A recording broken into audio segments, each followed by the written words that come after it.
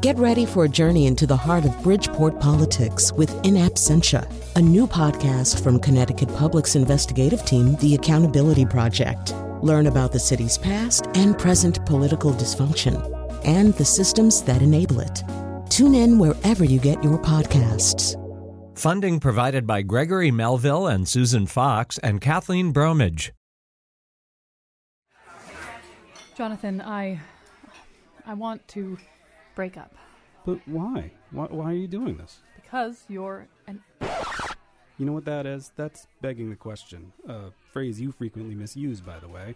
Saying you don't want me because I'm simply restates the premise. By definition, nobody wants to be with him. It's circular, shallow reasoning, as opposed to...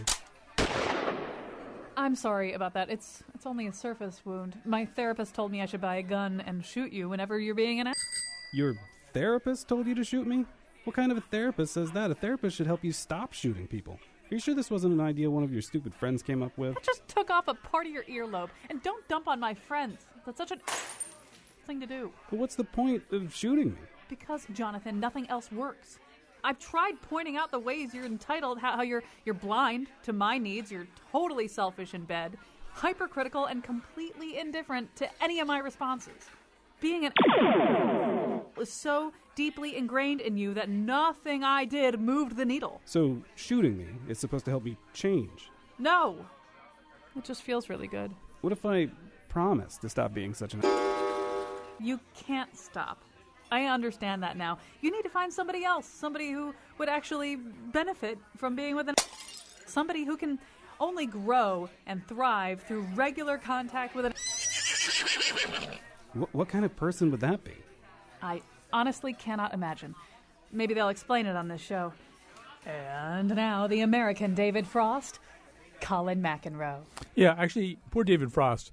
Way back when I was a teenager, National Lampoon used to have a letters to the editor page, and it almost invariably featured a fake letter from David Frost, in which he would admit to being an A-word, and either complain about that or talk about ways in which life had shortchanged him because he was such a thing. So I have to, before I even get going here, I have to introduce you to the idea of the show, and I guess also say that this is we're going to talk about a word that we typically don't say on public radio. We're not going to say it maybe more than once on public radio today. It in itself is a complicated word. It's a bubble word in a way. It's a word that probably wouldn't get you fined by the FCC.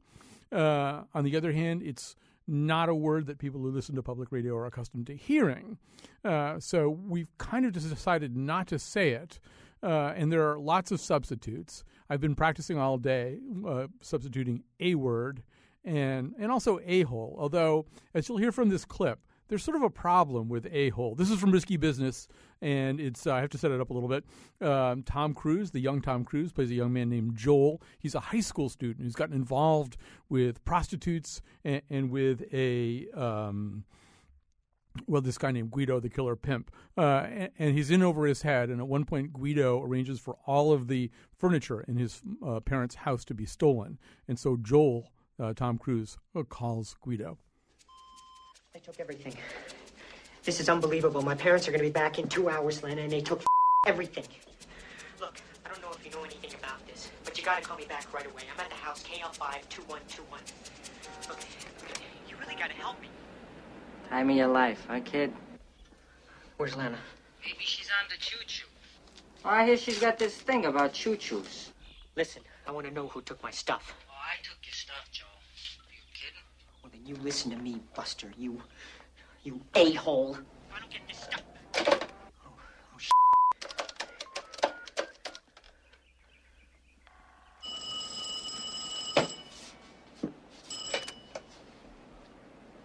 A-hole?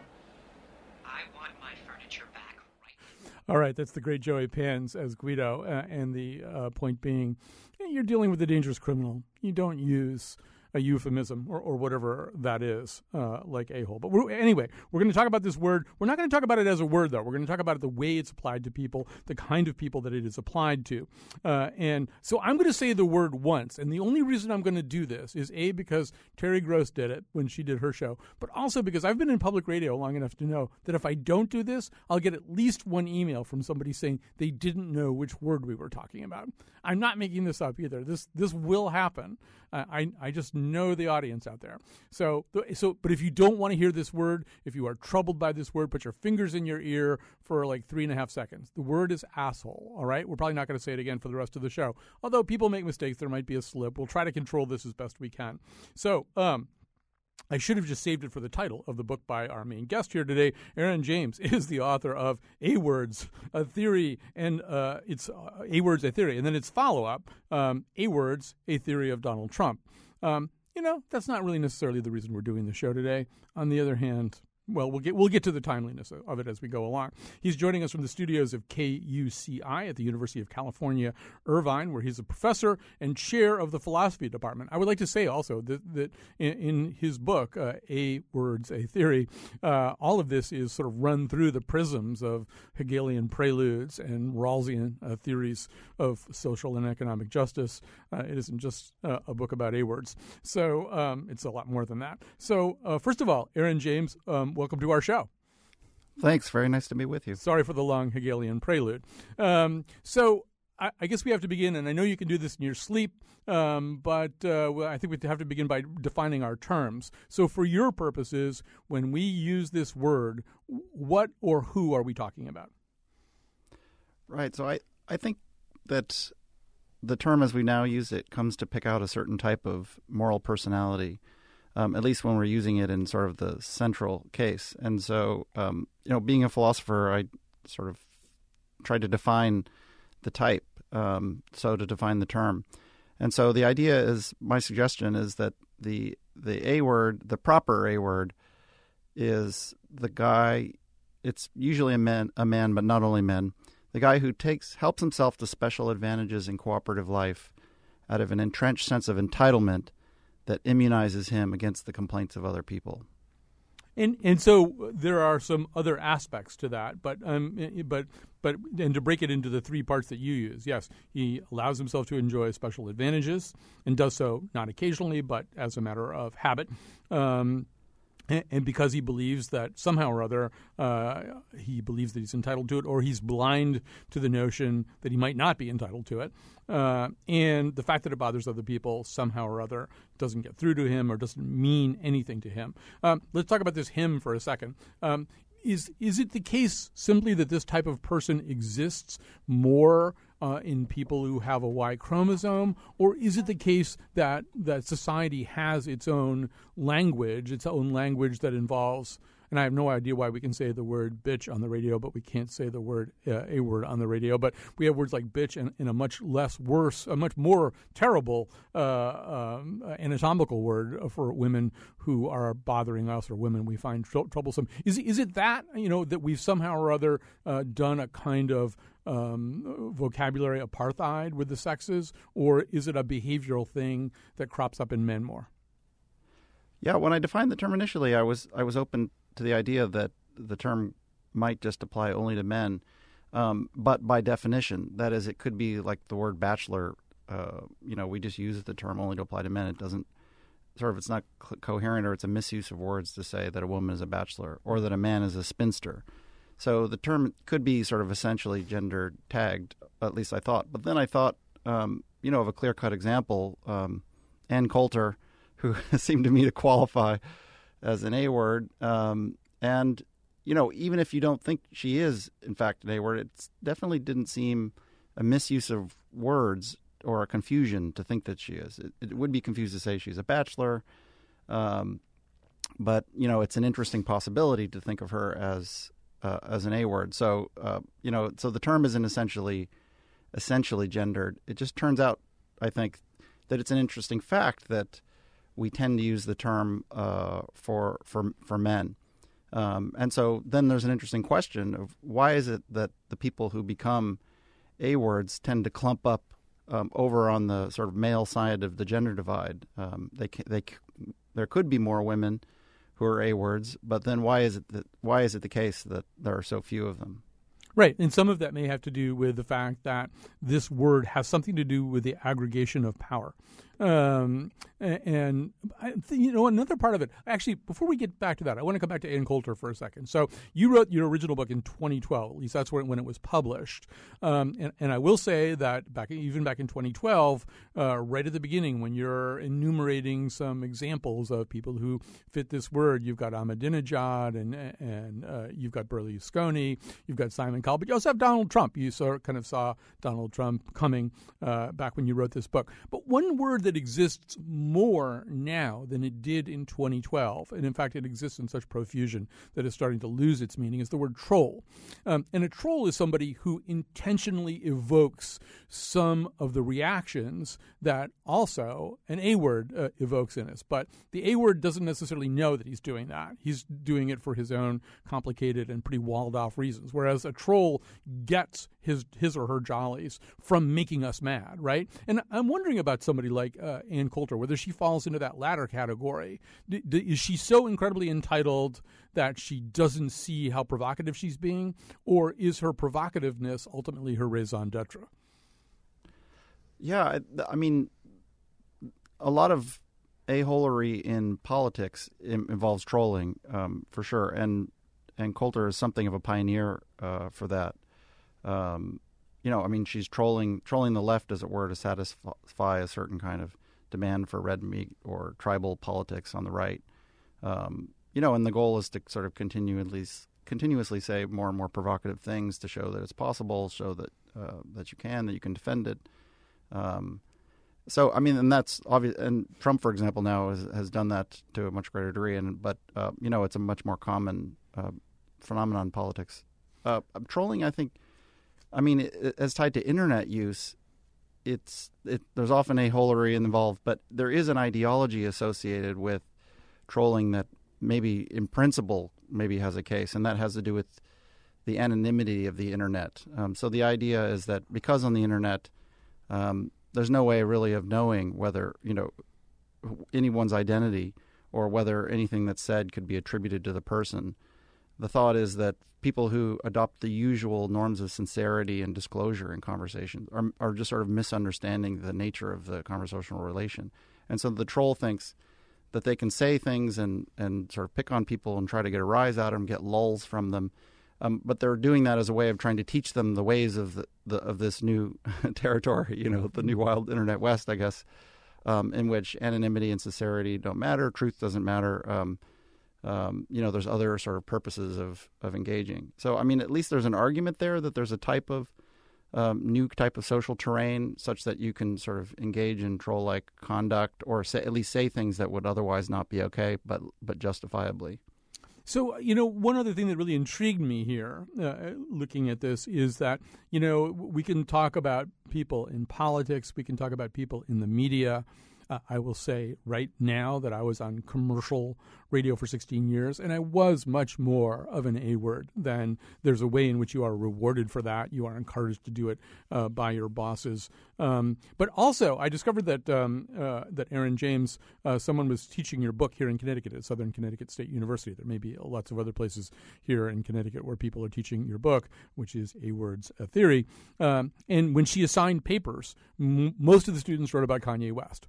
They could write about anybody they wanted to. A couple of them picked more political targets, including a former governor of ours who's been sentenced to prison twice. But most young people, that was sort of their default setting for A-words. And to me, that's an interesting thing because in the arts, you can make an argument, the sort of advanced genius argument, which is that sort of Lou Reed and Miles Davis and people like that. They might be A-words, but they're doing it in the service of something else. They're so completely consumed by their own pioneering genius that they're not completely aware of what they're doing, but they're not. I don't know. Somehow there's a differentiation I would make between them and, say, Donald Trump or Rush Limbaugh or somebody like that. And there's a fine line between that person and an A-word. And Kanye West is probably sitting right on that line. That the difference between Kanye and maybe Miles Davis is that Miles's obnoxiousness was a byproduct of his geniuses, whereas Kanye sometimes seems to think that being an A-word is something that geniuses do, so he should do it. I don't know. Does this function a little bit differently in the arts than it does elsewhere, or is it the same thing? Yeah, I think what you're saying is right. I mean, there's a lot more room in the arts, or maybe even sports. We're more tolerant of A-words, not just because we forgive them because we like them or they have other merits, but because we think they sort of have a certain kind of creative privilege. And that's justified by the contribution they're making through their artistic, products. Picasso or Miles Davis definitely fits that kind of case, or maybe Steve Jobs as well. We love his gadgets, and so we'll tolerate him parking in handicapped spaces or berating his colleagues and things like that. But right, so for Kanye West, I mean, it's partly that people think, well, his music isn't that great. He's talented, but, he's not such a great genius. But I think if that was all it was with his case, then people would just sort of call him an A-word and be done with it. I think in some ways that he's sort of mastered the new entertainment environment, the new media environment that makes him interesting. And it's partly that he sort of reveals himself or his personality in a way that's sort of rather fascinating. And that's because, he's not just making brash claims that are sort of false or sort of attention getting. He really seems to, believe that he's truly great in a way that he sort of clearly isn't. And his obliviousness to his own sort of merits, but then his ability to get away with it, with claiming them. He claimed, I am God at one point. He claimed, I am Picasso. He sort of aligns himself. So this massive, it seems like he has this massive delusion about his greatness. And there's a way in which we don't see that as wrong, but sort of fascinatingly human, because how could this person, be so wrong or misguided about themselves? We all know what it's like to sort of not see ourselves as the way others see us, or feel oblivious. And then he displays it and trumpets it, sort of with abandon. Well, there's that phrase, stay in your lane, right? And it's probably an overworked phrase these days, but it seems to me that if I'm just sitting by myself and maybe even tweeting by myself that I'm a genius or I'm Pablo Picasso, or maybe I'm even tweeting, as I believe Kanye did, you may be talented, but you're not Colin McEnroe. I'm a narcissist, I'm an egomaniac, but in a way, I'm still kind of in my lane. I'm not causing anybody any trouble. It seems to me that Kanye gets in trouble for moments like this at the 2009 MTV Video Music Awards, when he felt that an award had been wrongly awarded to Taylor Swift and stepped onto the stage as she was trying to accept her award. Yo, Taylor, I'm really happy for you. I'm going to let you finish. But Beyonce had one of the best videos of all time. One of the best videos of all time.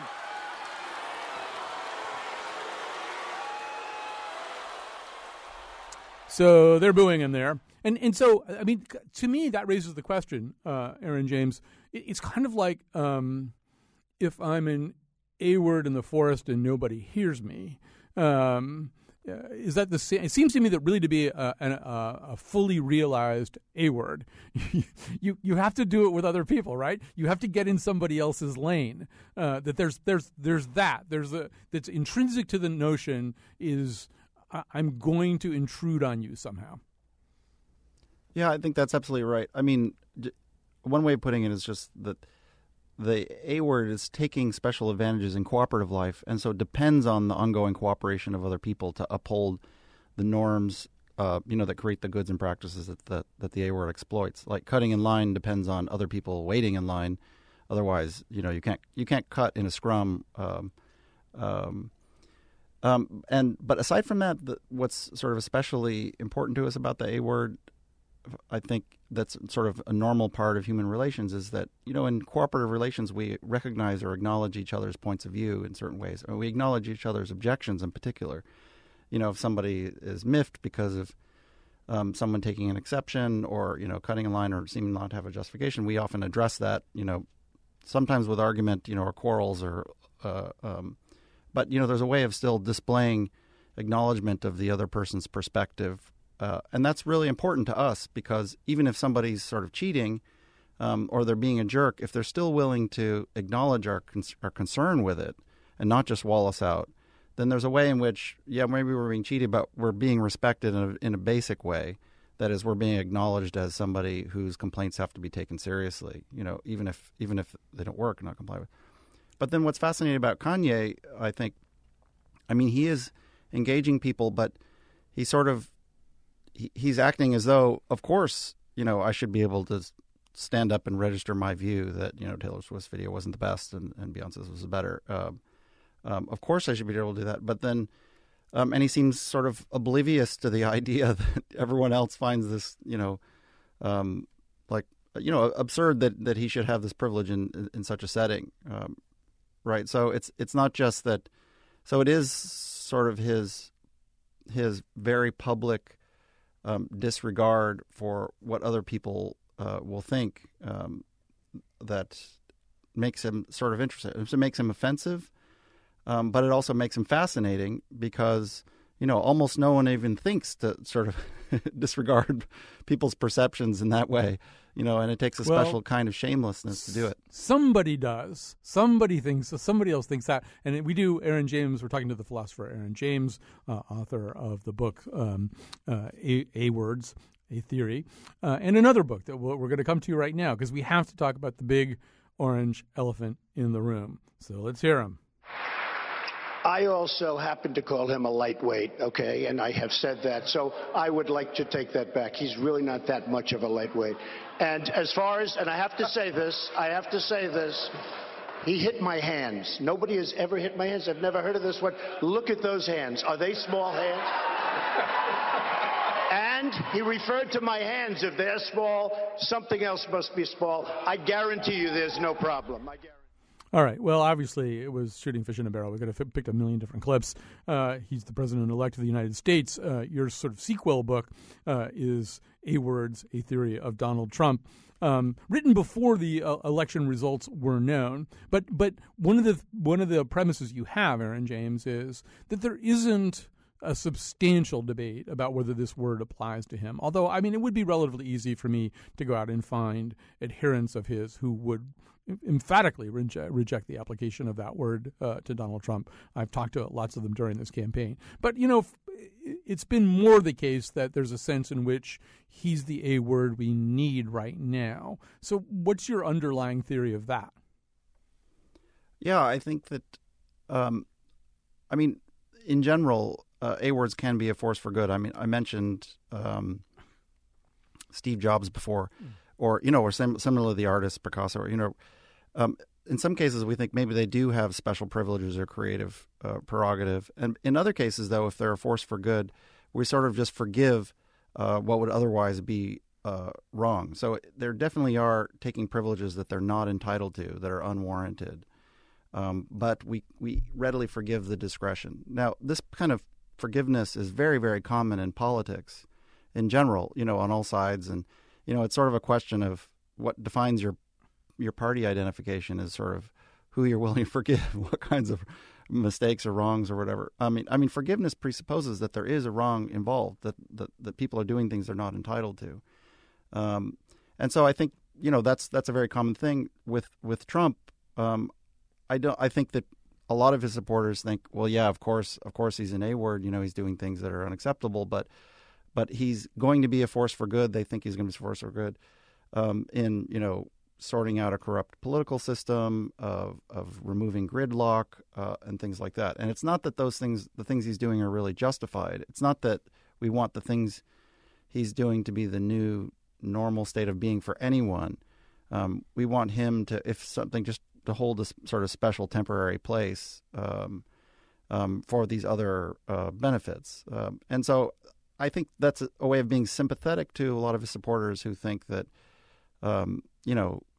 he's the A word we need. He has a larger justification. I mean, that's a very risky strategy, and my criticism of it is that it's incredibly risky and dangerous strategy, and not going to be worth the gamble given the stakes to our democratic republic by basic small r Republican principles. And it's not a conservative idea either. So that's my objection. So the argument is really addressing the argument that Trump is a force for good, or can be hoped to be a force for good, sort of on its own terms. The mere idea that he's an A-word isn't supposed to settle the matter.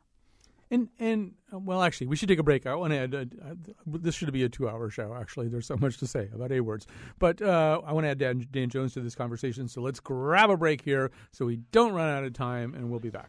1967 Cadillac Eldorado convertible, hot pink with a whale skin hubcaps, and all leather cow interior, and big brown baby seal eyes for headlights. Yeah! And I'm going to drive around in that baby at 115 miles per hour, getting 1 mile per gallon, sucking down quarter-pounder cheeseburgers from McDonald's in the old-fashioned non-biodegradable styrofoam containers. And when I'm done sucking down those greaseball burgers, I'm going to wipe my mouth with the American flag, and then I'm going to toss the styrofoam containers right out the side, and there ain't a thing anybody can do about it. You know why? Because we got the bomb. That's why. 2 words, nuclear weapons.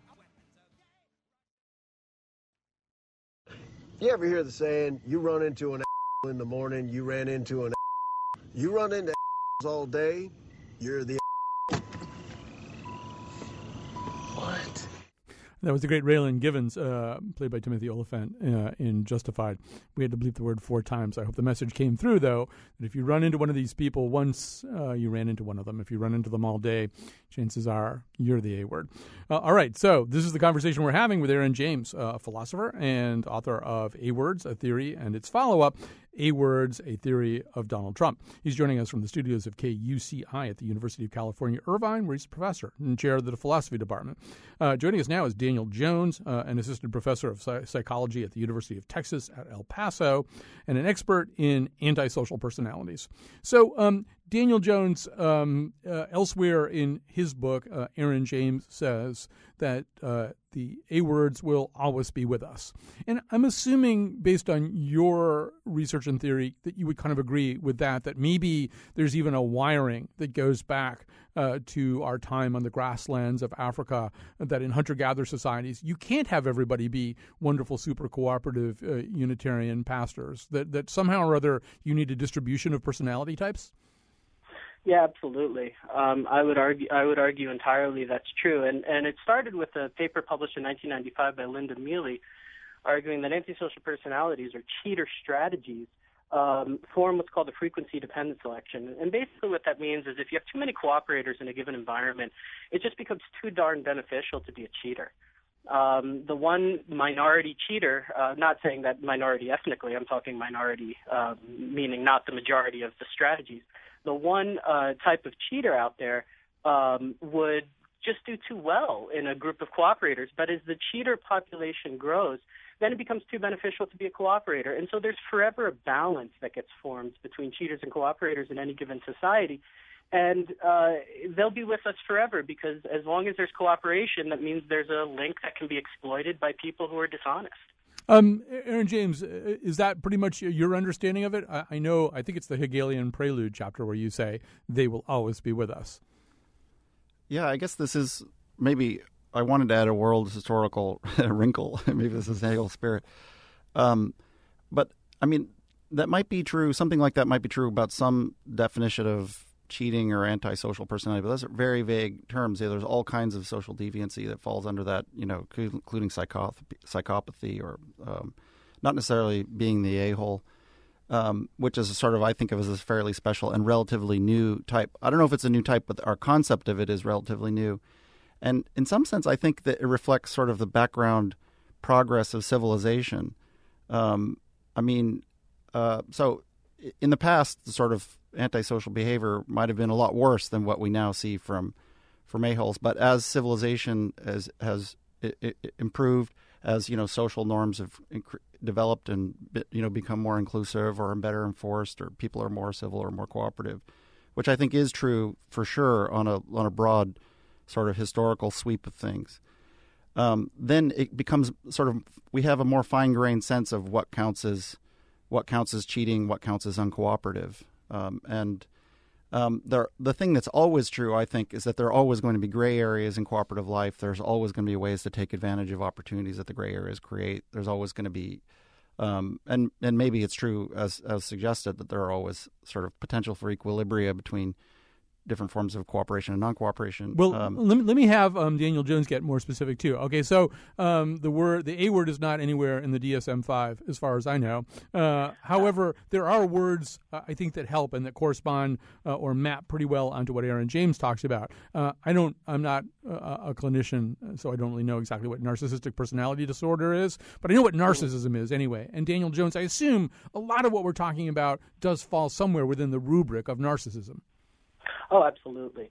As a matter of fact, the three most popular, I shouldn't say popular, but most studied personality traits when it comes to harming others has been referred to as the dark triad of personality, which consists of psychopathy, Machiavellianism, and narcissism.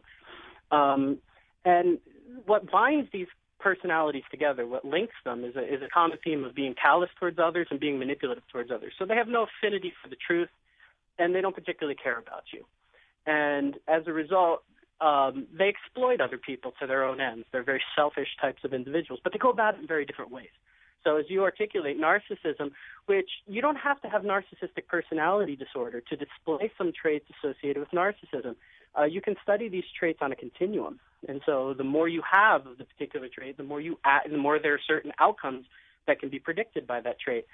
And so, narcissism, what makes narcissism unique is a never-ending focus on social praise, a never-ending focus on being worshipped, being superior, being seen as a person of agentic merit, which is different from, say, Machiavellianism, where they're focused on bottom-line goals, instrumental outcomes, financial outcomes.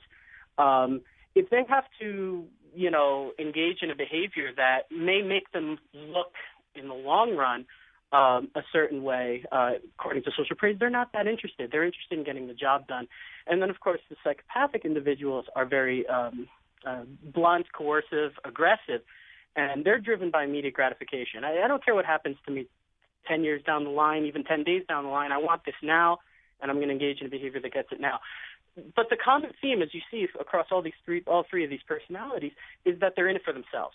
And so I think when we talk about the A word, all three of them would engage in you know them long enough, you're going to call them that. But they've gone about it in three completely different strategies. But it seems to me that, Aaron James, the closest one for you, if there's one size that did fit all, would be narcissism. And many of the things that Daniel Jones is talking about fall into a term that you use, amour propre, which is that sort of notion of needing love from oneself, but only being able to get love for oneself from the approbation of other people, right? People have to set me above all others. I have to be first among equals or not equal at all for me even to achieve the kind of self-love that I desperately need. Yeah, that's a nice statement of it. I mean, maybe there's a point here about what the philosopher is trying to do as opposed to the usual psychological checklist for these types. I mean, they aren't usually offering definitions for the types. There's sort of a long list of traits, right, that somebody could have to different degrees, and then you're sort of scoring somebody on an overall basis. And so narcissism works with these different characteristics, and you can be high or low along these different traits. And similarly for these other types. But so for me, that cuts across and doesn't really capture the type, the A word, or the type, the jerk, or lots of other types, which have their own sort of nature, their own social structure, their own definition, their own personality dynamics. So to take narcissism, for example, somebody can be a narcissist, I think, and still function for the public good without a sense of entitlement that they're willing to defend against, any charge. So there may not be an A word. In fact, a lot of the great, public figures probably were narcissists to a relatively high degree. Churchill comes to mind. Yeah, Churchill, sure. And it's partly what explained how they could be so successful, how they could, weather the kinds of abuse that you take in doing that, or bend what rules that had to be bent at the time to, make things. Or similarly, at narcissism, I think somebody can have sort of persistently low sense of self-worth that might make them completely obsessed with themselves and how they appear in the eyes of others, and sort of have a very fragile ego, but they may not act out or be rude or take special advantages. They might not be out in the open. They might not be brazen. So they may not be an A-word either. All right, I want to just jump in here and get Daniel Jones back into this conversation. So one of the questions I think people have as they listen to this is they think, all right, so most people listening to this assume that they are not A-words, that they are not narcissists. It tends to be the kind of thing you don't recognize about yourself. But they do want to survive in an environment where they may be subjected to this kind of behavior. So, and I think a lot of it tends to, a lot of the answer, correct me if I'm wrong, tends to have to do with who's ultimately at the top of the food chain. Because if there's not an A word at the top of the food chain, then documenting narcissistic behavior would be a really good strategy, because you could eventually show it to somebody who's not one of these people. On the other hand, if that's who's at the top of the food chain, you've got to find some other strategy. Is there one? Well, there's no one-size-fits-all strategy, and I do want to address the issue that these individuals can be prosocial, and that absolutely is true. Everything that needs to be studied in psychology needs to be studied by person, by situation, interaction. And I think that getting to your question of kind of dealing with who's at the top and how to address that, there's recent evidence, and we've been working on this in my laboratory, there's recent evidence that if you can get a narcissistic individual to take your perspective, it actually imbues them with a little bit more empathy and a little bit more curtailing of their exploitative strategies. Now, this is very, very new evidence that's been we're working on it in our lab, and some other labs have been working on this. So ingratiating oneself to the narcissist may be a sound strategy, especially if they're at the top of the food chain, as you put it. But the one thing that I want to emphasize is that while narcissistic strategies may get you ahead in the short run, they ultimately cost you a great deal in the long run, because they're exaggerating their skill set. They're exaggerating pretty much everything that's positive about themselves, and that catches up with you over time. And there was a paper published in '98 that shows, by Del Paulis, that shows while narcissistic individuals are really well-liked, more head and shoulders above other people in the first couple of weeks of knowing them, by the time 2-3 months had gone by, not only did they fall back to where everybody else is, they were far below everybody else in likability. So I do think that narcissistic strategies get you somewhere in the short run, especially if they're narcissistic individuals at the top, but it may cost you in the long run. So Aaron James, as Daniel Jones is talking, I'm thinking, somebody who vastly exaggerates his good qualities. Everything that he was describing sounded very familiar to me in terms of the current political scene. But it seems to me that we have one advantage over the A word, which is that we know what he is and he doesn't. And that to a certain degree, particularly through that notion of amor propria, that we have a tremendous advantage, which is that person is fundamentally manipulable. If you can understand what it is that he's looking for. I don't know, Gail Collins, in covering this race, said that if the crowds at the rallies had been cheering wildly about gardening topics, Donald Trump's campaign would have been more about mulch and less about immigration. That ultimately what he wants is adulation, and he's not that fussy about how he gets it. So is the blindness of the A word something that provides an advantage to maybe somebody seeking to prevail? I think it does, and it may be important for the future of human civilization in the current situation. But a small point is I don't think that the A word will necessarily be unable to see or admit that they are an A word. They might say, "Yeah, I'm an A word, and I'm proud of it," right? But whether that makes it wouldn't make any difference, that recognition. I think sort of the test for being an A word, well, if there is a test, is whether it would cause you a lot of concern and consternation in the thought that you are one. I mean, if you would really find it upsetting and feel ashamed and want to moderate your behavior in the thought that you are one, then that's at least evidence that you're not. The person who sort of shrugs and says, "Okay, yeah, fine, I'm an A word. So what?" That's the kind of thing A words would think. But that doesn't mean it makes any difference, sort of, to point it out. But I think depending on the type of A word we're talking about, and this is what's relevant to the person, the sort of more narcissistic type, who's just interested in adulation and whose sense of their own worth and their identity depends on praise from others.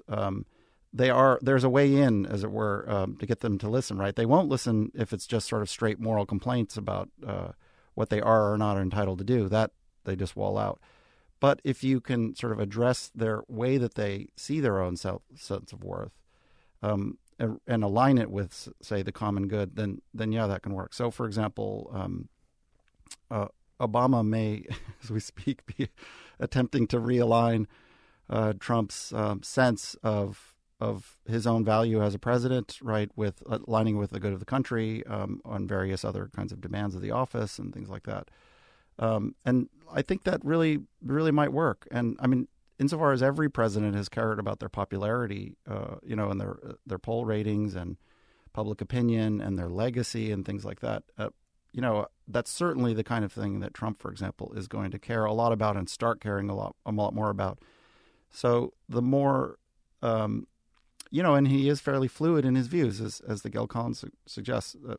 He's not as attached to that. So if his sense is that his own greatness, his own sense of being a winner as a president, gets more and more tied with public opinion or with what's seen as respectable, then there's a possibility of a lot of moderation and maybe even him succeeding and accomplishing important things.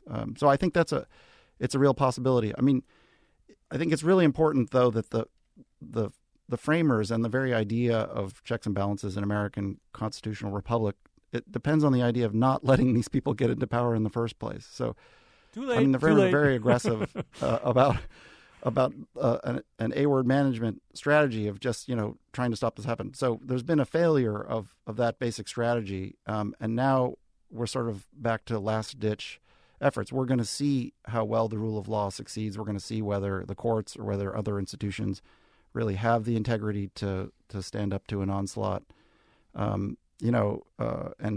Nobody knows whether sort of a democratic republic is going to survive after this. But, because it is sort of now, an all hands on deck situation, I think it's at least a good thing that you have this weigh in via, his own sense of his worth. Absolutely. Okay, I got to pause you there because we're going to run out of time, and I got to get into the next segment with Henry Alford. So we're going to take a break. We're going to come back with more of our topic, which is A-words, after this.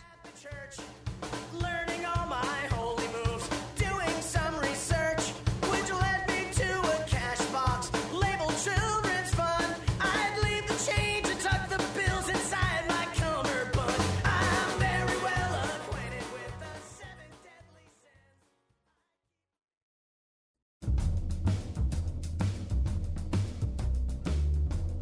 sins. Today's show was produced by Jonathan McPants and me, Kyone Wolf, with help from Bill O'Reilly, Miles Davis, Roger Ailes, and Gordon Gecko. The part of Bill Curry was played by Ernest Hemingway. Never miss an episode. Subscribe to us on iTunes, Stitcher, or TuneIn. On tomorrow's show, people who are cut off from shore for a long, long time. And now, back to Colin. All right, so we couldn't possibly do this show, which is about the A-word and about people who are A-words. We're doing this show with our anchor guest, philosopher Aaron James, who's written 2 books about this. We had to have Henry Alford. Henry Alford is an investigative humorist and the author of... Well, before I say that, it's a crime that we're not having Henry on for the full hour because I know he could fill it talking about this. Henry Alford is an investigative humorist and the author of Would It Kill You to Stop Doing That? A modern guide to manners. So, Henry, in the title of that particular book of yours, the word "that" is kind of a placeholder for stop being an A-word, right? Would it kill you to stop being an A-word? There's this whole range of behaviors, talking really loud on your cell phone, on a crowded train, that kind of thing. That's really what the "that" is, isn't it? It is, absolutely. It's a particle and a wave. So one of the questions that I have is, I could talk to Dan Jones and Aaron James about this, and they would argue, well, sort of A-words are kind of a constant. They probably have been with us all through history. Probably was easier to do it in the past if you were a king as opposed to a peasant. But, but I'm wondering whether you see certain ways in which there's been an empowerment of A-words. I mean, cell phones, digital technology, Wall Street. I mean, are there things that you think have sort of allowed more of this to come gushing out of the pipeline? Oh, absolutely. I mean, yeah, if you look at the internet, and then the stuff that you guys were saying about Kanye really rings true, that within the culture of entertainment, yeah, a lot of these values are just totally glorified, and people are rewarded for that. So people watching a movie like Wolf of Wall Street, 2/3 of the audience, I hope, realize this is a bunch of A-words. Leo DiCaprio is an A-word, and Jonah Hill is an A-word, and Matthew McConaughey with his kind of initiatory speech at the luncheon, he's an A-word, that chest-thumping moment. But there's a certain percentage of the audience that's probably going, oh, that'd be pretty cool to be those guys. Yeah, no, and that's the problem, too, is that a dramatic character is necessarily someone who has really vivid behavior, and that could absolutely be a-hole behavior. So as a manners expert and investigative humorist, what do you have? Do you have a toolbox for us? Do you have anything you can give us? I do, yeah. I think there's a traditional method, and I think there's a street method. The traditional method, as any conflict resolution expert will tell you, is you do a lot of active listening, where you're paraphrasing what they say, where you're doing emotional labeling. You say conciliatory things like, we'll have to agree to disagree. You apologize even if you don't have to. You employ what's called track 2 diplomacy, where you bring in people from outside the conflict to build trust and confidence. So what's the street method? The street method is, I used to have a boss who was a casting director, so this was someone who was negotiating deals all day long, and her mantra was, bully a bully, con a con. Mm. So what I'm gonna extend that to a-hole and a-hole. I don't think that you need to actually be a jerk, but I think that you can sort of metaphorically flex your muscles. Like one way you can do this is at the top of your encounter with this person, I think you can simply announce, I will be videotaping this encounter for later adjudication. Oh, yeah. I suppose the cell phone is our friend here. So, right? I mean, putting cameras on cops didn't really take, but that doesn't mean you can't be your own personal RoboCop.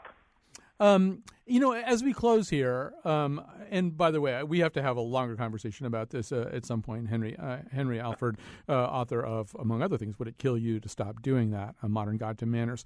Aaron James, we only have about 2 minutes left, and I do want to sort of say that, in a way, there's a moment where I think your argument splits a little bit for me, and to the extent that some people are just personally A-words, I feel some obligation to treat them as gifts from God, that it's possible to believe that the most difficult people have the most to teach us.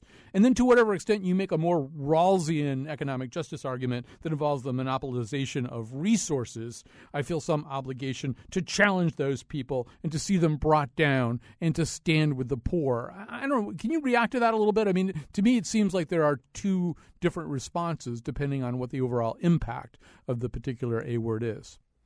Right. You might think of them as two different problems. There's the problem of personal A-word management, because everybody has an A-word in their life that they're stuck managing. And then, you've got to find an appropriate strategy to, if you can't just avoid them entirely, you have to find some way of getting along without constant frustration or feeling, depressed and powerless, or lashing out in an unpredictable fit of rage, or, a fruitless fight to out A-word the A-word. So finding the right kind of retaliation or something like that, as suggested. But then there's the societal problem of A-word management, where it's not so much this or that A-word, but the problem of a dominant cultural message that A-Holery works, and that's the way you should do it. You should teach your kids to be that way. That's the way to get ahead in life. You should go to school. You should choose careers and behave within the careers in this way. And then the opposite side of it is cooperative people whose cooperation is needed to uphold social cooperation and have things work out relatively fair, relatively decent way. Those people just, maybe give up. Maybe some switch sides. Others just aren't any longer willing to sort of do their part, make the sacrifices that are necessary. And that leads to a broader kind of social decline and failure not both injustice and instability, and almost any standard, even basic standards of success in a capitalist economy, the society can start falling apart. So I mean, there are two different problems, and the other needs institutional and cultural solutions. Whereas personally, it's more a matter of trying out different strategies and seeing what works in a particular case. All right, we have to stop right there. We've been talking to Aaron James. His books include A-Holes, A Theory, and A-Holes, A Theory of Donald Trump. Thanks to everybody. I think we did this without, getting thrown off the air or fined or anything like that. So every day is a little miracle.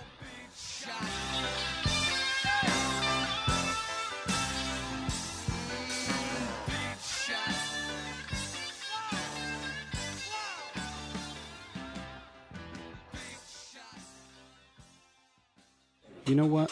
I am an You're right to break up with me. You deserve someone who really listens, who prioritizes you, who says hello and goodbye mindfully and sincerely.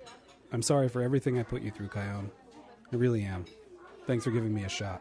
Ugh, what an... Check, please.